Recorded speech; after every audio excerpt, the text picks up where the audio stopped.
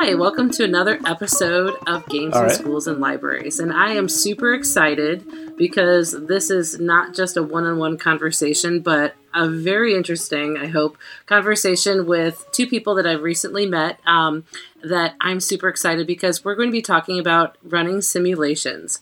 Both of these men are professors at the university level, use simulations in their classes. There's definitely some avenues in which their work coincides, and then there's obviously the different disciplinary differences that they each have to operate within. So I'd like to introduce Jeremy Cadell from Washington University and David Tomczyk from Magical University in Connecticut that I'm going to let him pronounce. But Jeremy, thank you guys both for being on the show. Thank you. Okay. So Jeremy, why don't you explain about yourself, your professional background, and then how you use simulations and what you do? Sure. So my PhD is in political science. I teach at Washington University, which is in St. Louis, which is confusing. And I teach in international and area studies. So before I came back for grad school, I was a practicing attorney for a while. I was a foreign service officer with the State Department. And in all of those situations, we had a lot of real world experience. So I was looking for ways to bring real world experience into the classroom along with the theory that we're teaching. And that's sort of where we started with simulations in my classes. Okay. David? I teach at a university called Quinnipiac University out in Connecticut.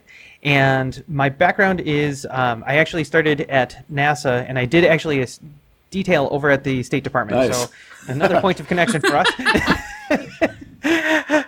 And so I teach entrepreneurship and game design at Quinnipiac. My PhD is in entrepreneurship and organizational behavior, but my dissertation was the effect of video games on entrepreneurial skills and intent. And so when I came to Quinnipiac, one of the things that I really wanted to do is give my students as close to real-world experience as possible. And in some cases, it's not easy or it's not possible to get them immersed fully into something. So using simulations is a really powerful tool in both the game design and in the entrepreneurship space. Cool. So let's give, for each one of you to sort of give like a more explanation about like the types of simulations that you do and what your intent is when you run these with your students. So Jeremy, why don't you go first? Okay, sure. So I think I use them for a variety of reasons, and they usually start at the small scale and build up to the more intense. So at the smallest scale, I'm often using them as a replacement for calculus. Instead of explaining a formal theory and going through all the calculus on the board and figuring out what the equilibrium path is in a complicated formula, I find it's much more engaging for the students, and they remember it a lot better when instead of that, we actually play out the scenario. And so that could be something as simple as a deck of cards, or today we were just playing a simulation called Donut Wars where they were negotiating. It was simulating Fearon's bargaining model of the rational war model. And when that breaks as down... You do. I'm sorry? I said as you do. As they do, as you do. But what's fun about that is when the negotiation breaks down and they decide that they're going to have a war, there are immediate casualties to that war. And that means that I take 2 of the donuts out of the box that they're fighting over and throw them in the trash. And that gets such a reaction from first-year college students. It's as if I have killed someone. It is amazing. So that's just a simple one-day type thing that we do. They read the article, we talk about the math, and then we play it out in the classroom. But some classes, I did one this summer that was a full 8 weeks, and there the simulation was front and center. The entire thing was based on the decision on whether or not to intervene in Rwanda, and throughout the 8 weeks, they were playing the roles of National Security Council members, people at different agencies. And so along with the classroom reading, that was sort of built on the back of a simulation that took us over a 1-year real-world scenario. So it just depends on what I'm trying to get out of it. But really, I would say no matter how long the simulation lasts, it's always about a strange word, empathy, when we're talking about government, but actually, what is it like to sit in that building with the information they have and try to make a decision that's going to have real-world consequences? Well, and I think that's such an interesting point. I mean, empathy actually when it comes to my classes and teaching game design, that's the point where we start, as far as understanding the needs of your user so you can design a game for them. But especially like for your side, for where you're talking about it, empathy for, the people that they could be working with, I must imagine that you get if you get a strong response over donuts, what must the response be from students when they're trying to, process these very complex, difficult situations where, lives are at stake, lives have been at stake, lives have been lost. Mm-hmm.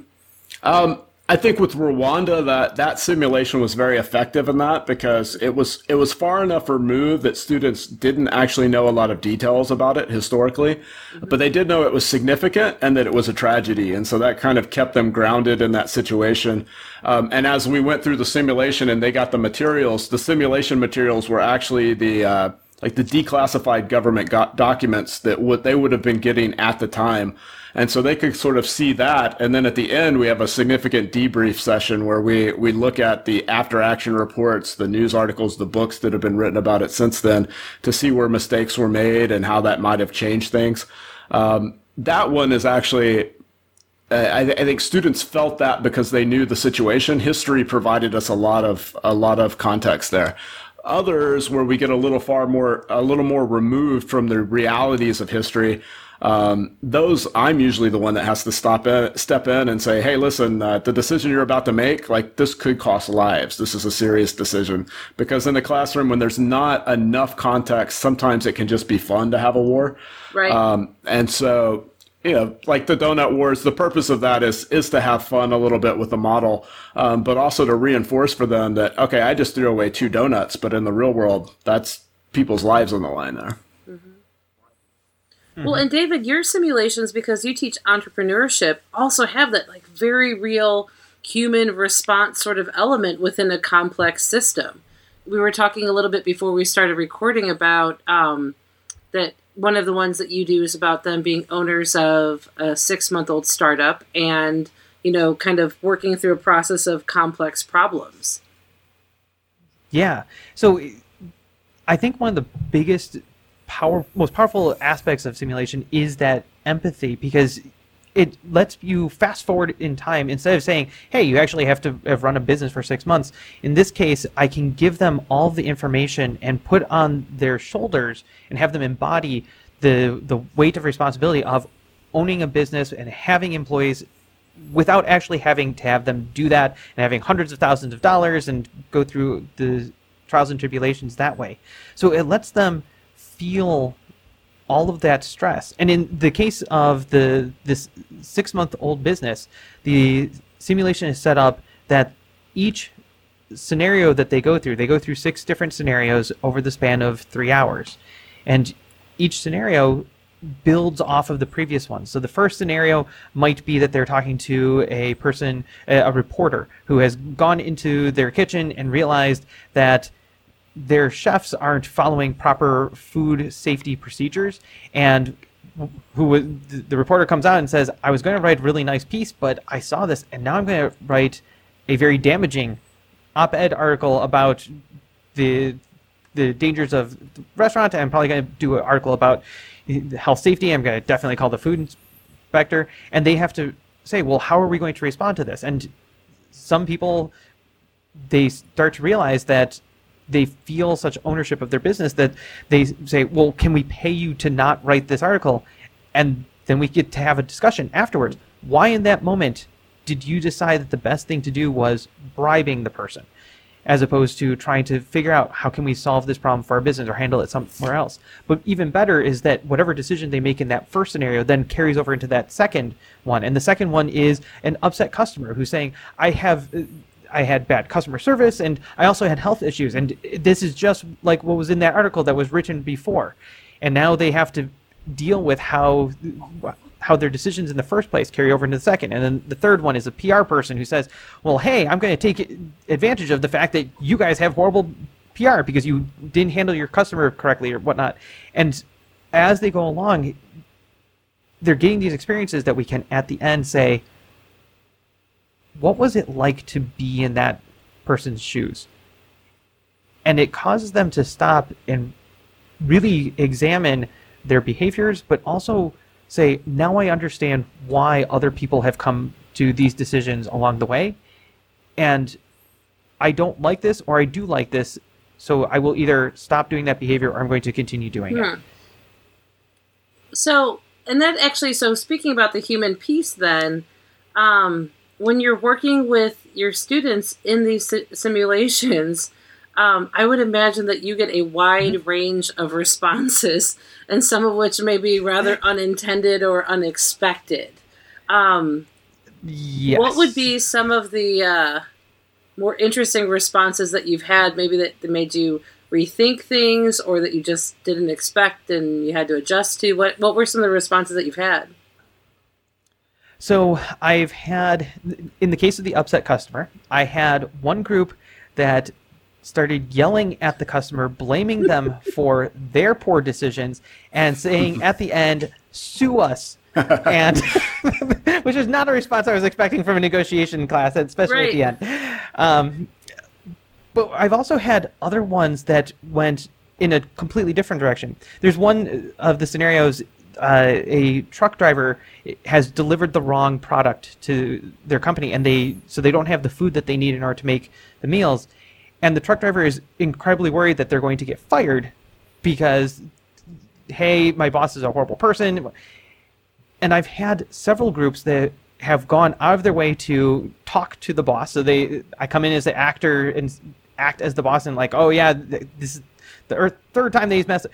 And they will talk me down and say, no, we want him, we like him. This is a situation we can all work together. And I even had one group that said, we're going to hire him because he should not have to work in such an unpleasant work environment. And here's how we can use him to help grow our business. I was like, holy crap, I was not expecting that. So you get some really amazing behaviors at both ends of the spectrum. Jeremy, what about you? Yeah, I would say assassination is one that comes up a lot with my students. It's totally not in any of my simulations. But we'll just throw it to 11. You know? I can guarantee at some point a student will ask me, could we assassinate someone? And it's often someone in their own government. They're trying to take someone out who's being particularly problematic. And that's always the discussion where I tell them, no, we can't do that. I'll tell you one that's interesting. I was thinking about this because we were having a session today on inclusivity and group work at the university, and it brought this to mind. There is a tendency in my classes, particularly among male students, to come in with an overinflated idea of how much they know about foreign policy, and a lot of confidence. And so it's sort of the mansplaining problem in the classroom. And this comes up a lot where you set up a simulation in which someone is the director, the national security advisor. They hold a position of power, and someone else is assigned maybe 2 levels down in the bureaucracy. And we noticed in the simulation that when male students were playing those lower level roles, even when a female student was at the highest position, they would get talked over, they would get disagreed with, they would get talked down. And those type of sort of real world effects coming into the simulation were creating a problem. And so we stopped and we had a discussion about it in the classroom. And do we think this actually goes on in government? And yes, it does. And how could we address these issues? And it was a very interesting experience where things that were not part of the simulation design at all were coming in, and other students were recognizing it and saying, hey, what's going on there? Which I think is great, because I always equate in my classrooms when I'm teaching a theoretical model. There's a famous phrase that all models are wrong, some models are useful. Models leave things out. They simplify the world so that you can get some leverage over a specific relationship, but it's not covering everything. And the same thing happens with simulations. And so when these things come in from the real world that weren't intended, it's a great time to stop and think, for me, through the game design and whether or not this should be incorporated. But for students to say, oh, well, that's interesting. So we can sit here and think everybody's trying to do a cost-benefit analysis, but in fact, these type of gender relationships and other things may be going on in the decision-making process that are leading to results we would not anticipate otherwise. Well, so now that we've kind of like touched a little bit, you mentioned design. I think for a lot of people who would be interested in running a simulation, I think it's good that we kind of get into either how you design or how you find them. Like somebody else had published a simulation that you decide to use and implement in your classes. So let's talk a little bit about that. And I want to say that Jeremy and I both went a month or so ago to Nasaga, which was an amazing conference if you're interested in simulations. I'd never been before and was just like, honestly, it's probably one of the best professional development opportunities I've ever been to. But so the North American Simulation and Gaming Association, and I ran a version of my espionage simulation that I've done with my 7th grade students, and it was super interesting because it's very like a closed system. I know exactly who my students are, exactly the pieces. I know everything that's going on. They have to do this because this is for a grade. But when I was doing my simulation with the audience at Nasaga, it definitely didn't go as I expected. I was okay with what happened. There were definitely some things that in retrospect, if I could, I definitely wanted to turn the clock back on some things. But I think it's one of those things where, when you're wanting to run a simulation, there's so many different factors that you can anticipate and you can work through and you can, plan out, but then there's just the reality of what happens and then how you rework that. So let's talk, from the beginning, like let's say that, okay, you want to do something simulation wise. David, we'll start with you. How do you get started in this process? That's a really cool question because for me, the first and foremost thing is I say, what is the lesson that I want them to take away? Where's the point that I want them to empathize with and to really walk away and be thinking about? And then I start working backwards and saying, what are the parts that I want them to be able to adjust or to play around with? So going for a very simple example, I created a simulation where it's designed to seem like it's a no-win simulation. It's 3 zookeepers have come together, they have different animals that they can trade amongst each other, and they're being told, you must get certain animals or else you will be fired. So I want them to empathize with what it's like to be in a no-win situation and for the pieces that can be manipulated, animals that can be traded, and I also wanted to have a reward built into it. So it's not just pure punishment, but there's also a financial incentive for trading and getting the animals that you want.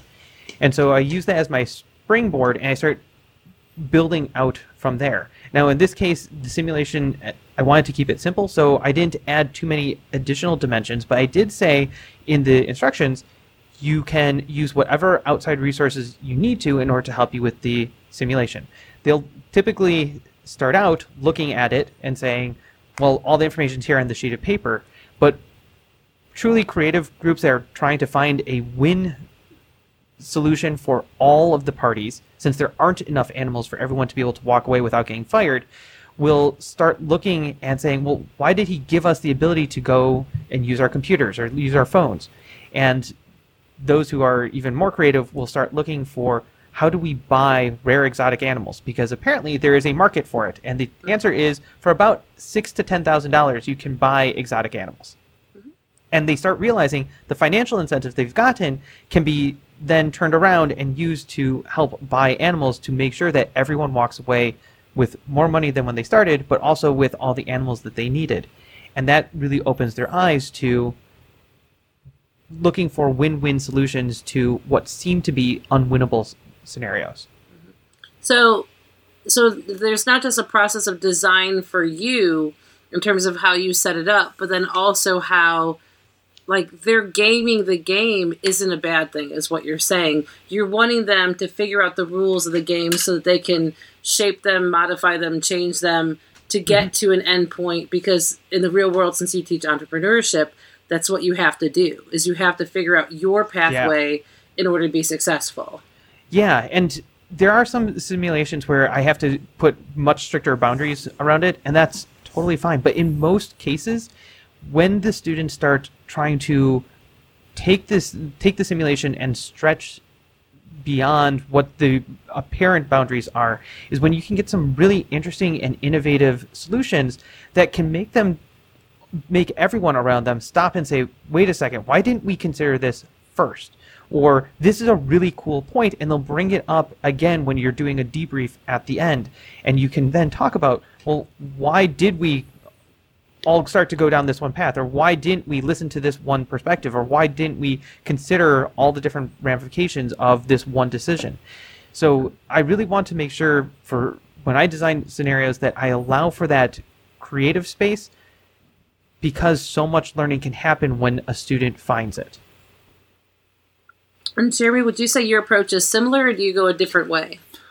Yeah, no, I think my approach is exactly, I always start with the learning objective. What do I hope to get out of this exercise? And then, you're supposed to then ask, is the game the most effective way to, of course the game is, because I want to play the game. So it's always the game is always the answer for the learning objective. Mm-hmm. But I do want to know what that objective is. Right. And then, I think my first step is there something I can take off the shelf that someone's already done that I can quickly bring into the classroom and start trying out? And so, like the Donut Wars game I was talking about, I want to give credit where that's due, because that was Dr. Rebecca Evans at Ursinus College. At a political science conference, we had a teaching and learning conference where there's a games track. And so there, it's great because lots of people exchanging games in the same department, the same subject. We're all teaching the same topics. And I get a lot of resources there that I can just take off the shelf. A conference like NASAGA then is interesting because you've got people from many different disciplines, and there I kind of pick up mechanics or ideas that I might be able to adapt and put into a game. And then usually I'm very cognizant, I think, because in addition to like regular classes, I'm also teaching adjunct classes. And when you're teaching an adjunct class, you become very, I guess, keen on the idea that you can invest a lot of time into course preparation ahead of time for a course that may not make or may not have enough students that it's actually going to pay off in the end. And so I like to start small and say, okay, what's the minimum viable product here that's going to get this idea across in class, and let's pilot it, see it if it works. And then if it does, I'll start building out on that until it eventually becomes something more complex. Mm-hmm. Let's see, when it comes to using, when it comes to simulations, what are some of the biggest lessons that you learned or that you've learned along the way from doing this that kind of informs your process of how you use them now? I think that's a really awesome question. Sorry, go ahead. Yeah, I was just going to take the easy one, which is what everybody learns first, is the debrief is key. Leave enough time for debrief. Leave enough time to actually have a discussion about what happened in the simulation or game. And for students to express that and in some way meaningfully sort of, encapsulate, summarize it for themselves and present it to others in some way so that they really take that lesson home. Otherwise, you can just end up with, that was a fun experience. I remember we threw donuts away, but I don't remember why we did it. Right. Well, and I think it's probably important for you, too, in terms of feedback as far as like the simulation itself. Even if they don't necessarily realize they're giving you feedback, you're able to say, okay, they totally did not get this. Yeah, they absolutely got this, so they think they're just talking about their experiences, but really you're just mining them to, for next time, which is totally fair. Totally fair. Yeah. Yeah. So David, what about you?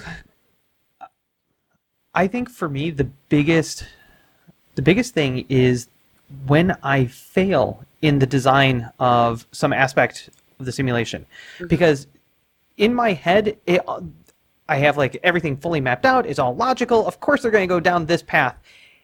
And then they don't.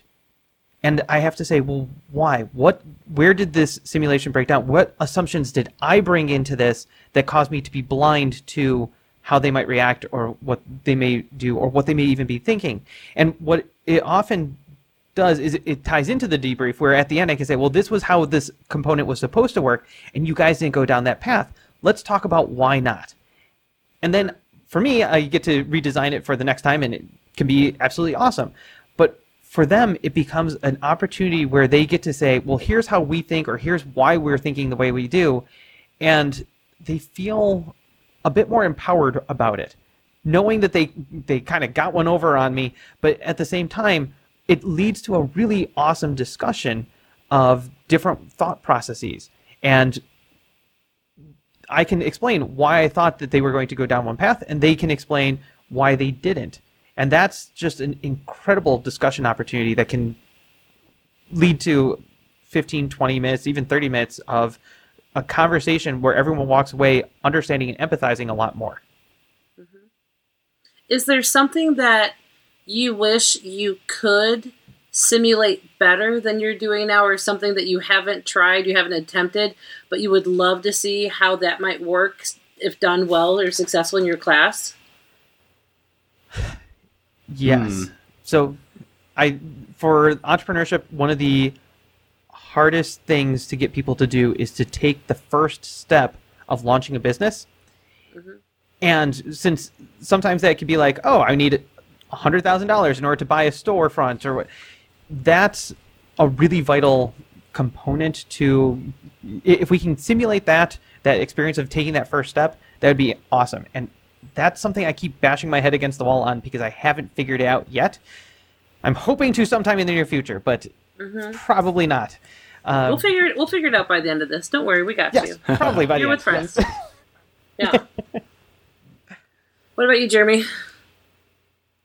Yeah, I'm trying to think. I think that the biggest challenge I have is in students who are resistant to the outcomes of simulations or games because they have preconceived notions about the world. And when the game doesn't work out as they expected it to work out, or their strategy didn't play out in the way they thought that they would, they look for an exit clause. It's because the professor made this decision, or because the game was designed to lead us to this conclusion, or it was forcing us this way. It wouldn't happen that way in the real world, right?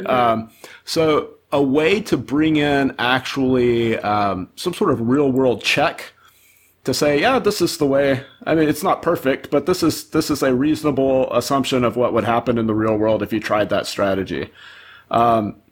So one thing I've done that's checked that a little bit is I started having them do forecasting exercises. So at the beginning of the semester, we pick 10 questions that are related to the topics we're discussing. Something like, will North Korea test a intercontinental missile before whatever the end of the semester date is? And they have to assign a probability assessment of whether or not that will happen, that they get to update over the course of the semester. But then they're actually graded on the accuracy of their predictions, which I minimize in the final grade. But that threat of being graded over guessing about what's going to happen really brings home to them that their overconfidence and their assumptions about the way the world works, that really brings it home to them and forces them to question that a little bit more. And I think that's been effective in sort of, I don't want to say breaking them down, but opening them up to the possibility that their preconceived ideas about what must be happening in the world may be wrong. Well, I think that's totally fair. I mean, I think the worst part of my job, I work with gifted kids, is my classes are supposed to be more challenging than the normal classes. And so I struggle with, assessment is not the same thing as grades, obviously, but sometimes, stuffing points into that monster is really effective when it comes to generating results. I mean, if you're talking about simulations, my gosh, one year we actually got permission to not do letter grades in our classes, because I do want to talk about assessment next when it comes to these simulations, because that's an important part. But when we didn't do letter grades, there were 3 sort of unintended things that I didn't expect. And one was kids saying things like, hey, this isn't graded, but I've got this Spanish project, so can I work on that instead? And we're like, what? No. Like, the whole point was to take away the grade so, like, they wouldn't have that point pressure on them, that they could just try to do their best. It was very idealistic. So there was that, but that practicality of, I'm going to get the same amount of points regardless, so I might as well do the thing that spend my time, in something that I would want more time for. The other was kids would do work, and I'd sit down with them, give them feedback. Okay, this is what you need to do to make this better. This is what you need to do. Like, let's say it was like 4 out of 5 in terms of like just giving them some indication. And kids were like, yeah, I felt like I did enough, like I don't really need to do any more than that. This is pretty good. And I'm like, oh my God, I'm teaching my students to, lower the value of their work. Okay, that's not good. But then I had a parent once at parent-teacher conferences where we were talking about this the next year when we put grades back in. and she said, she totally understood why we were doing it, and she was cool with it. She said the only thing is it took away their ability to earn that A. That her daughter worked harder in my classes than she did in any of her others, so that when she got a good grade in her class, like, she felt she had really earned that grade. And I thought, that's really interesting. Again, it's like when you run a simulation, like this open-ended, let's see what happens kind of thing, there's these sort of unintended things. And this was as much of a, kind of like in an optimal world, this class would not need to have grades. That kids would just work to their best ability. And, it honestly, it didn't work out. And we wanted this for years. We got permission. We're like, nope, we're done. Because, and sometimes, like even today, some kids they gave a presentation and they're worried about a couple typos. So we're in it. It's like, the content was amazing. You guys worked so hard on this. I'm not worried about a couple typos. I have typos in mind. Well, it says it on the rubric. I'm like, you're fine. You know what I mean? But it's like, it will force them to like pay attention. So and I wonder, like, and that was as much like a kind of simulation as far as like, can I have this little Marxist utopia given class in terms of grading? And the answer is no. They're capitalists, and capitalism, yay! There we go. So we learn all the time. But so like, how do you assess? What is it, just based on participation? Is it based on like specific outcomes in simulations? Like, how do you assess, give them feedback, grade them on what they're doing on these? Well, I think that there's two pieces to that assessment, because you have the assessment of how they're doing during the simulation, and then you have the assessment of what they have learned from the end. So is there a particular part that you want us to focus on? Whichever. I mean, I think both are valid. Okay. Jeremy, do you want to go first? Yeah, I would say my goal is never to assess the game. As a designer, I guess, or as an instructor, I'm trying to my goal is to have the game actually be driving them rather than the grade. And sometimes it works, sometimes it doesn't. But I hate trying to entice them to participate in a game with a point system. So I assess whether the game is reaching the learning objectives with other forms of assignments that maybe refer back to the game or built off of the game. But I'm really looking at the same type of essays they're turning in, whether they're reading a textbook or a series of articles or playing the game, and seeing whether they're actually capturing the ideas better or worse than they were without the game. So I guess I'm more assessing the game than whether or not they're playing the game well.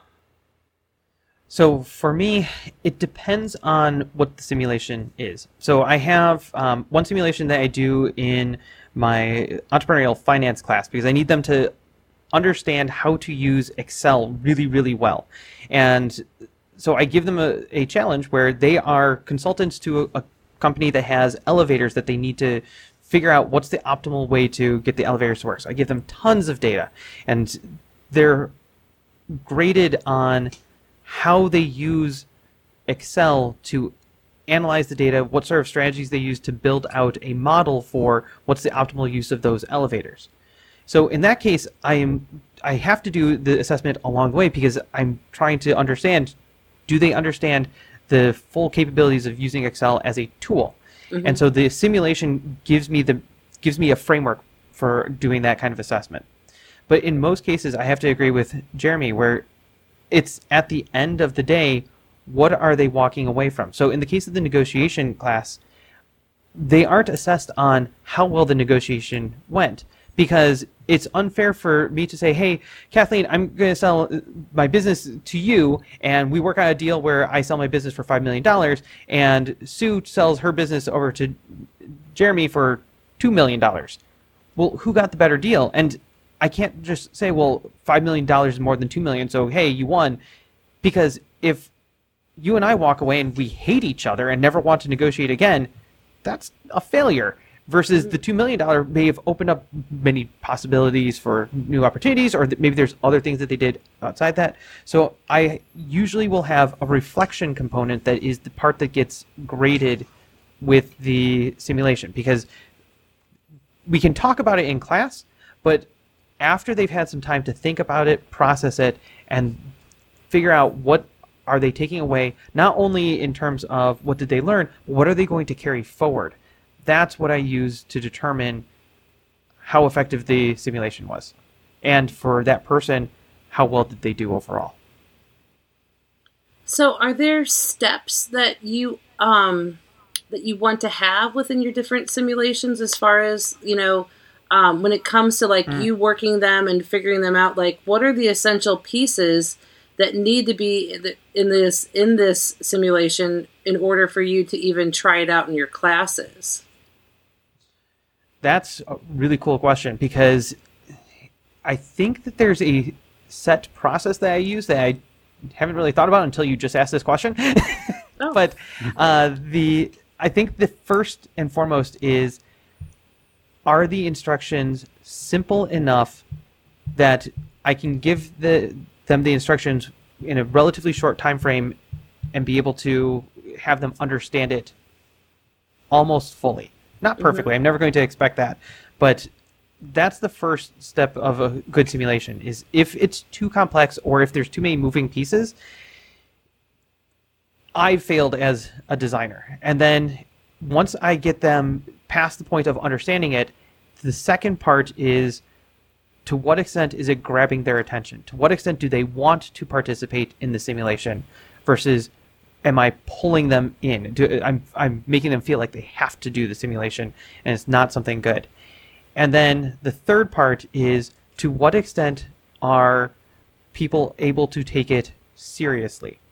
And so there's two components to that. There's the people who will come in and they're like, oh, this is just a simulation, who cares, I'm just going to goof off.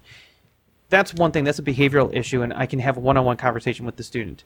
But the other is, if the simulation, they understand it, they're excited to play it, and then as they start to engage with it, the simulation itself drives them out of the simulation, and they start, and the gaminess of the simulation just comes out too strongly and too loudly, and they can't help but all start treating it like a game. Then I know I need to go back and fix it. And then as we go along, we get eventually to the end, and to what extent the students want to share their thoughts and insights about what they just experienced. That's a really key thing too, because at the end of a good simulation, you'll find even the introverted students will want to raise their hands and chime in their perspectives about, this is why I learned. Well, we tried doing this instead. And if you aren't getting that kind of response, if at the end of the simulation, everyone's just sitting there staring at you and saying, so what should we have learned? Then the simulation did not work quite as well as you'd hoped for. Yeah. Jeremy, what do you think?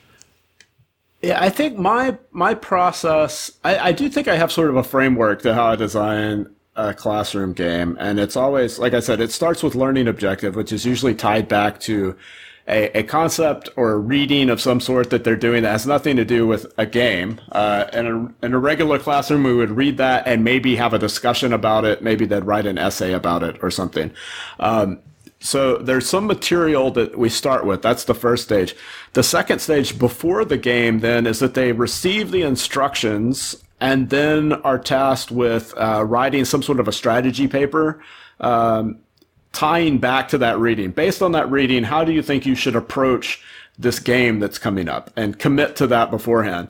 Then we play the game, and then afterwards they have a reflection in which the assignment is usually something along the lines of, what did you learn? In other words, what didn't go as you anticipated it would have gone when you made your strategy paper?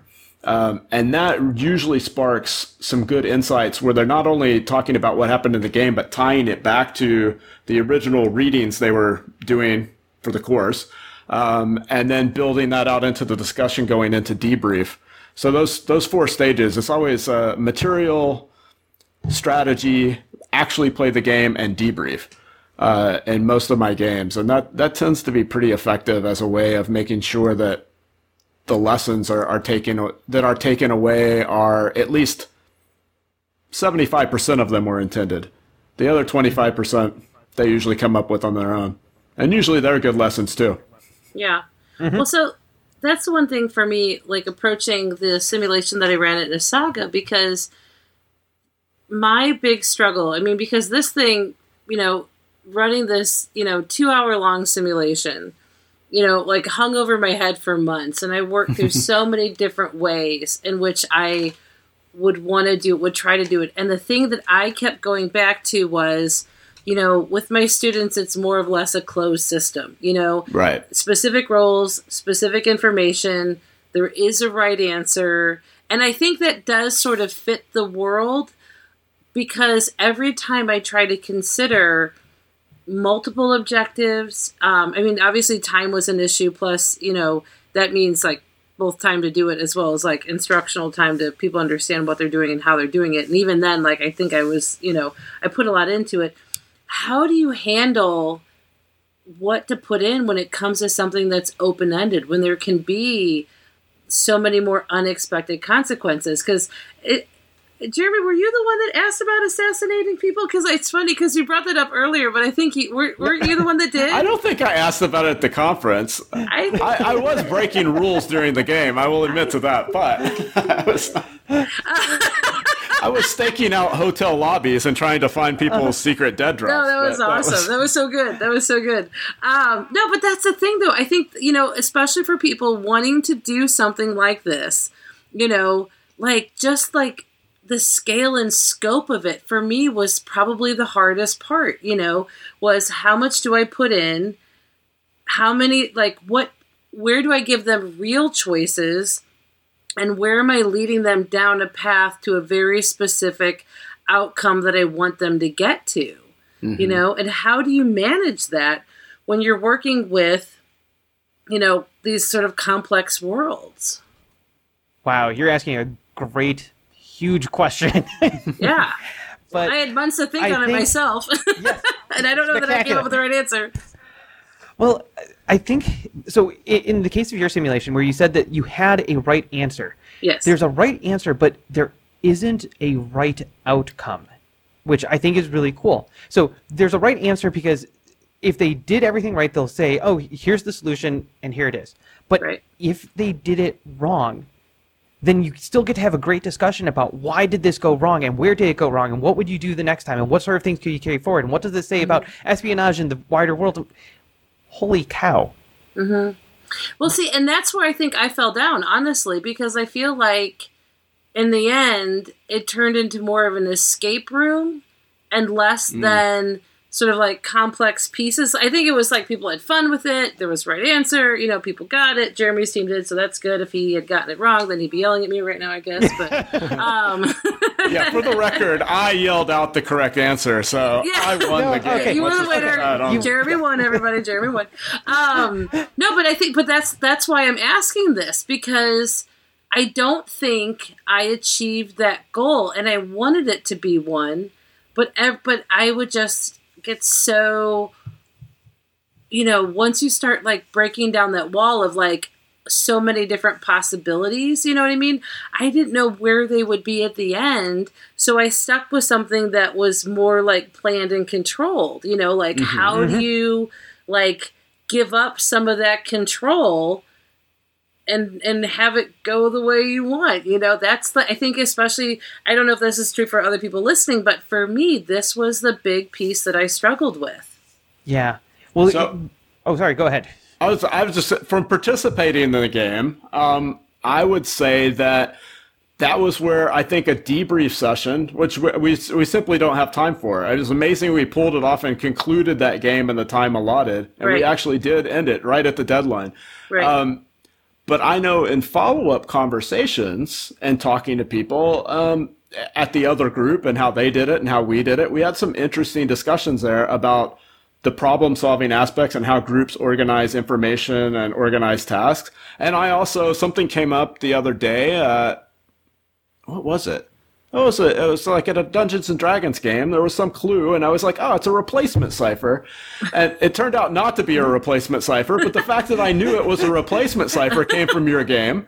Okay. And so I think if we had had a chance to debrief, and often what I think happens in these complex simulations is every participant in the simulation doesn't learn all of the lessons and doesn't see all of the simulation. They see their part. Right. And then when they discuss with someone else who saw a different part, in that exchange, they're like, oh, I didn't even realize that was going on. Right. now I'm learning how these things work together. Well, and the thing that's interesting, when it comes to this with my students is, yes, they're learning about espionage and they're learning about cryptology and they're learning different ways to make codes and break codes and, try to conceal information and how do you communicate, in clandestine yet public ways and stuff.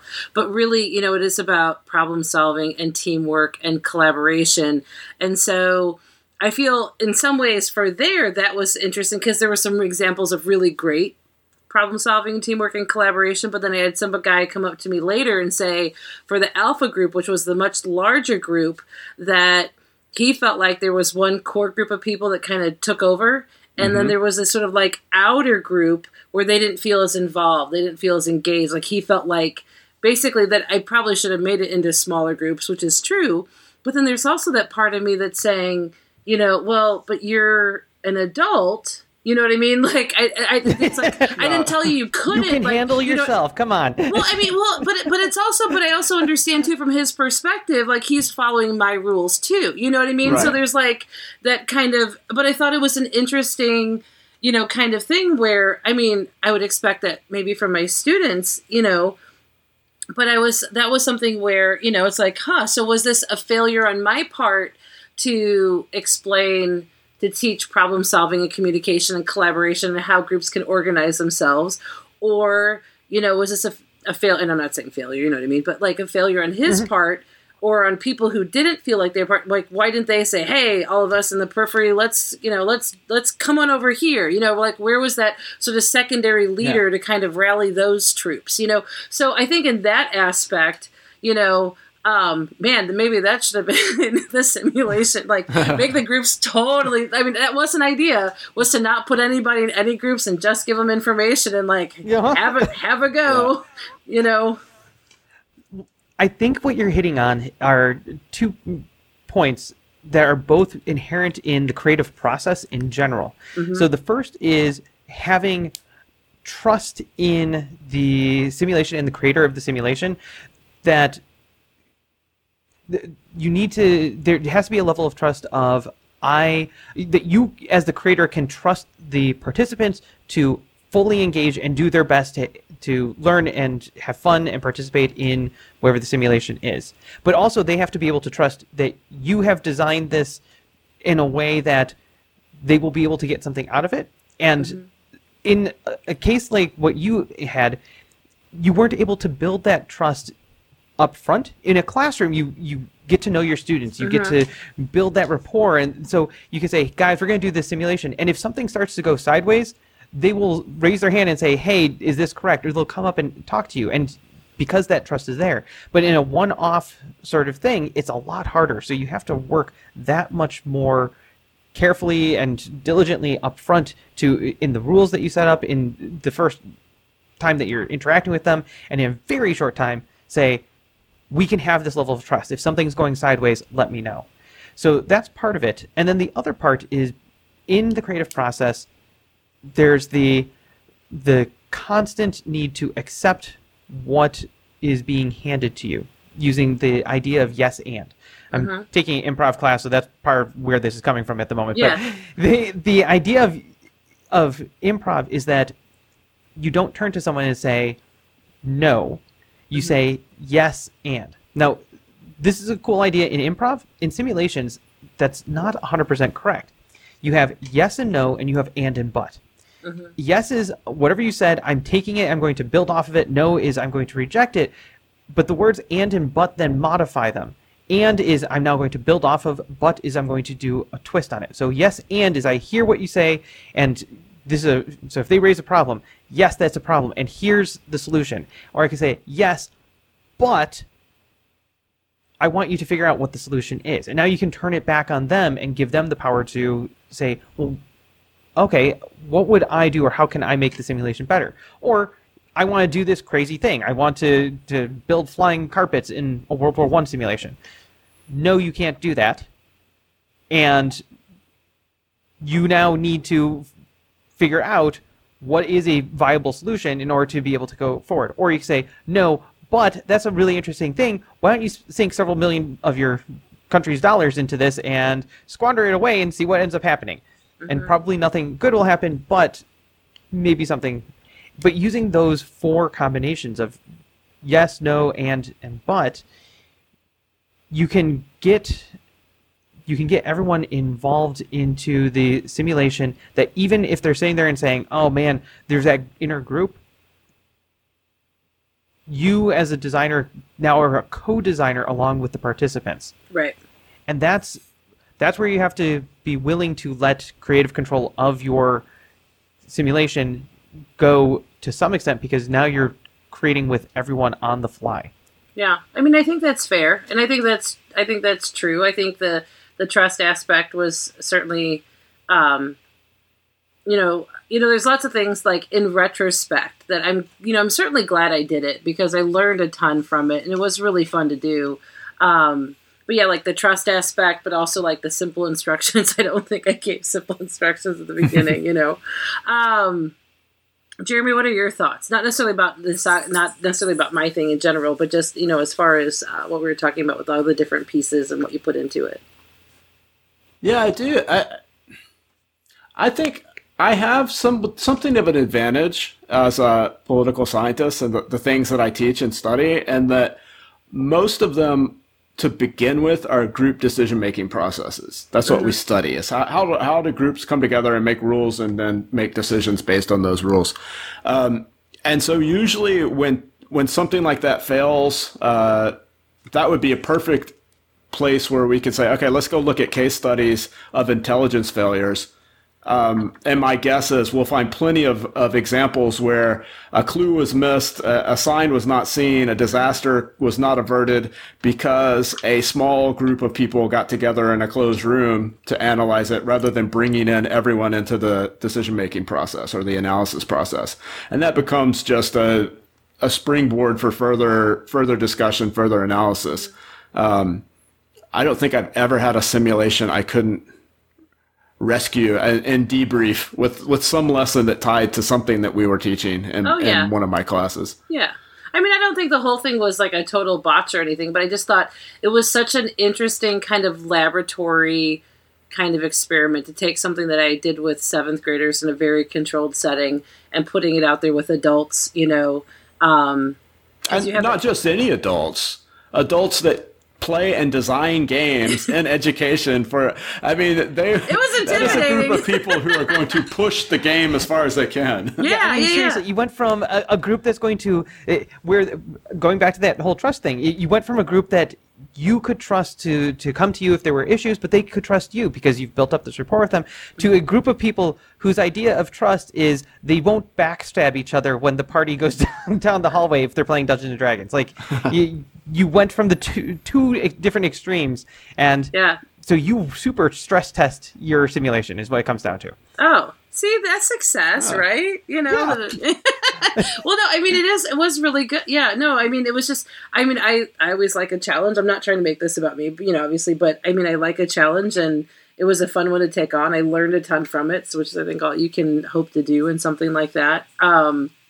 I probably wouldn't run one for like another year or so, maybe 2, take a break. But it was super fun, though. And honestly, for anybody out there listening, please give Nasaga a shot, because it was really, really interesting. Probably best professional development. But speaking of, it's getting a little bit late, and I want to make sure you guys can get lots of beauty sleep.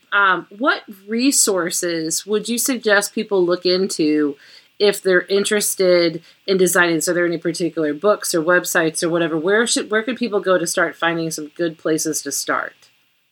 There's a guy named Jesse Schell who does game design, and he has written an incredible book that gets you to focus on the different lenses of game design. And he actually has a deck of cards, and each card has the lens of the customer, the lens of creativity, the lens of balance. I think using that, if you've never done a simulation before in your life, or you're looking to super advance the simulations that you've created, using each of those lenses can really help you think through different aspects of the simulation that you're creating to make sure that you are considering all things. Not all the lenses will be necessarily applicable, but it's an awesome tool and resource. Okay, cool. Jeremy, what would you suggest?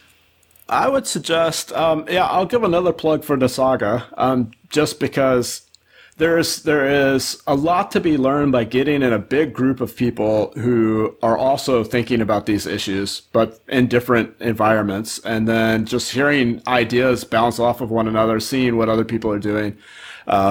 I always come back with something that I use from that conference that improves another game. If you're specifically in political science or in an area, government history even, there is a blog called Active Learning in Political Science. It's a group of political scientists who are big into games and simulations, run that. They take guest posts, and you find all kinds of examples there of from the simple to the complex things that you can bring directly into the classroom. And it's actually, I mean, I know I've run into some articles from business, from the business schools, in economics and political science. There's a pretty robust community of people who are publishing in some of the, practice journals and things about classroom simulations and others out there. So if you have access to a university library, so you don't have to pay $50 to get access to an academic journal, just do a quick search in Google Scholar there, and you can turn up some good resources. And there's also a ton of resources that if you just are looking for a specific topic, if you want to teach something about leadership or strategy or communication or something like that, Google is your friend. The number of times that I've used that in order to find the foundation of a simulation that I then built out in 100 different directions, it's awesome to see what's out there. Cool. Well, and I have to say, too, that I met David at Gen Con, and he and... is it your brother? My brother. Yep. Okay. Jim Tomczyk. He and his brother presented on running large-scale simulations. And actually, your packet I gave to Jeremy. Awesome. On the World War I simulation, because it's a little bit advanced for my homies, and we don't really get into World War I. We're more of like World War II, and just kidding. No, totally so fair. Anyway, so I actually shared that with Jeremy. So Jeremy now is the proud owner of that bad boy. But anyway, so you did a big, double session at Gen Con's Trade Day for other educators on simulations of the classroom, that's how we met, and that's where I say I have to have you on the show because there's so many people, and then meeting Jeremy too, and this just became a happy little family. So thank you guys so much for doing this. But if people want to reach you to find out more about what you do, how you do it, what's the best way for them to get a hold of you? By all means, feel free to reach out to me. My email is tomczyk@quinnipiac.edu, which I will send. Yes. So you can post it. Because God help people trying to spell all of this. Right. Polish name with an Indian name. No, it's not going to work. But that is one of the easiest ways to reach me, and I'm always available to help out however I can. That's awesome. Yeah, same here. My email is just jcaddel, CADDEL, at wustl.edu. I will send it so you can put it in the podcast notes or something. But we're undergoing a change in our website at the university now. It's being updated, so I have no idea what the status of my sort of faculty page where I used to post some of this stuff is right now. But hopefully that'll get back up, and I can put some notes up there and other things that might be of use. Okay. Well, and then we'll have show notes to go along with this too. So if there's anything in particular that can be posted as well. So thank you guys so much for doing this tonight. This was really, really good. I mean, selfishly for myself, but I think for a lot of people who want to create large-scale, immersive sort of simulation experiences, I think there's a lot of really good pieces that you could take from this that, can help them make more informed choices about what they do. And also probably, just try, what I mean? Like it's always going to be a learning experience. There's always going to be the unexpected, I've said this a million times, kids would rather play a bad game than no game at all. I'm not saying it's just about engagement and keeping them happy, but if have people engage and they're learning while they're doing it, like that's just the best thing ever. It's why we do what we do. So, any last final words or thoughts? No, I would say that's a great final message. Just give it a try. You don't need to be a a professional game designer or anything. If you're a teacher or an instructor, it's not that different. And I will reiterate your point about failure isn't a bad thing in this case. It's just a step in the process. You're going to do horribly your first time, and that's great, because the second time is going to be so much better as a result. There you go. We shall hope. We shall hope. No, I will say for my 7th graders, it actually goes really well. Thank you very much. And I made it honestly a little bit easier for Nasaga. I gave them a few kind of obvious, just to give them some hope of finishing in the 2 hours, and they did. So I was actually super glad you guys were able to finish. So that was cool. But anyway, well, thank you guys so much. This is Kathleen Mercury. You can find all my game design teaching resources at KathleenMercury.com. If you want to find me on Twitter, I'm at Mercury with 7 M's. So, 7 M's and Mercury. And so this has been another episode of Games in Schools and Libraries, and thanks so much for listening, and have fun. Bye. Thank you so much for having us. Thanks. No, you guys are awesome. Thank you for listening to Games in Schools and Libraries. You can find out more about Inverse Genius and the people who create the Games in Schools and Libraries podcast by visiting us at inversegenius.com, where we have other great shows such as On Board Games, On RPGs, On Minis Games, and The Room Escape Divas. Games in Schools and Libraries podcast is produced in association with the Georgetown County Library System. You can come and play games with me at the Wacomic Branch Library in Georgetown County, South Carolina, in Pawleys Island.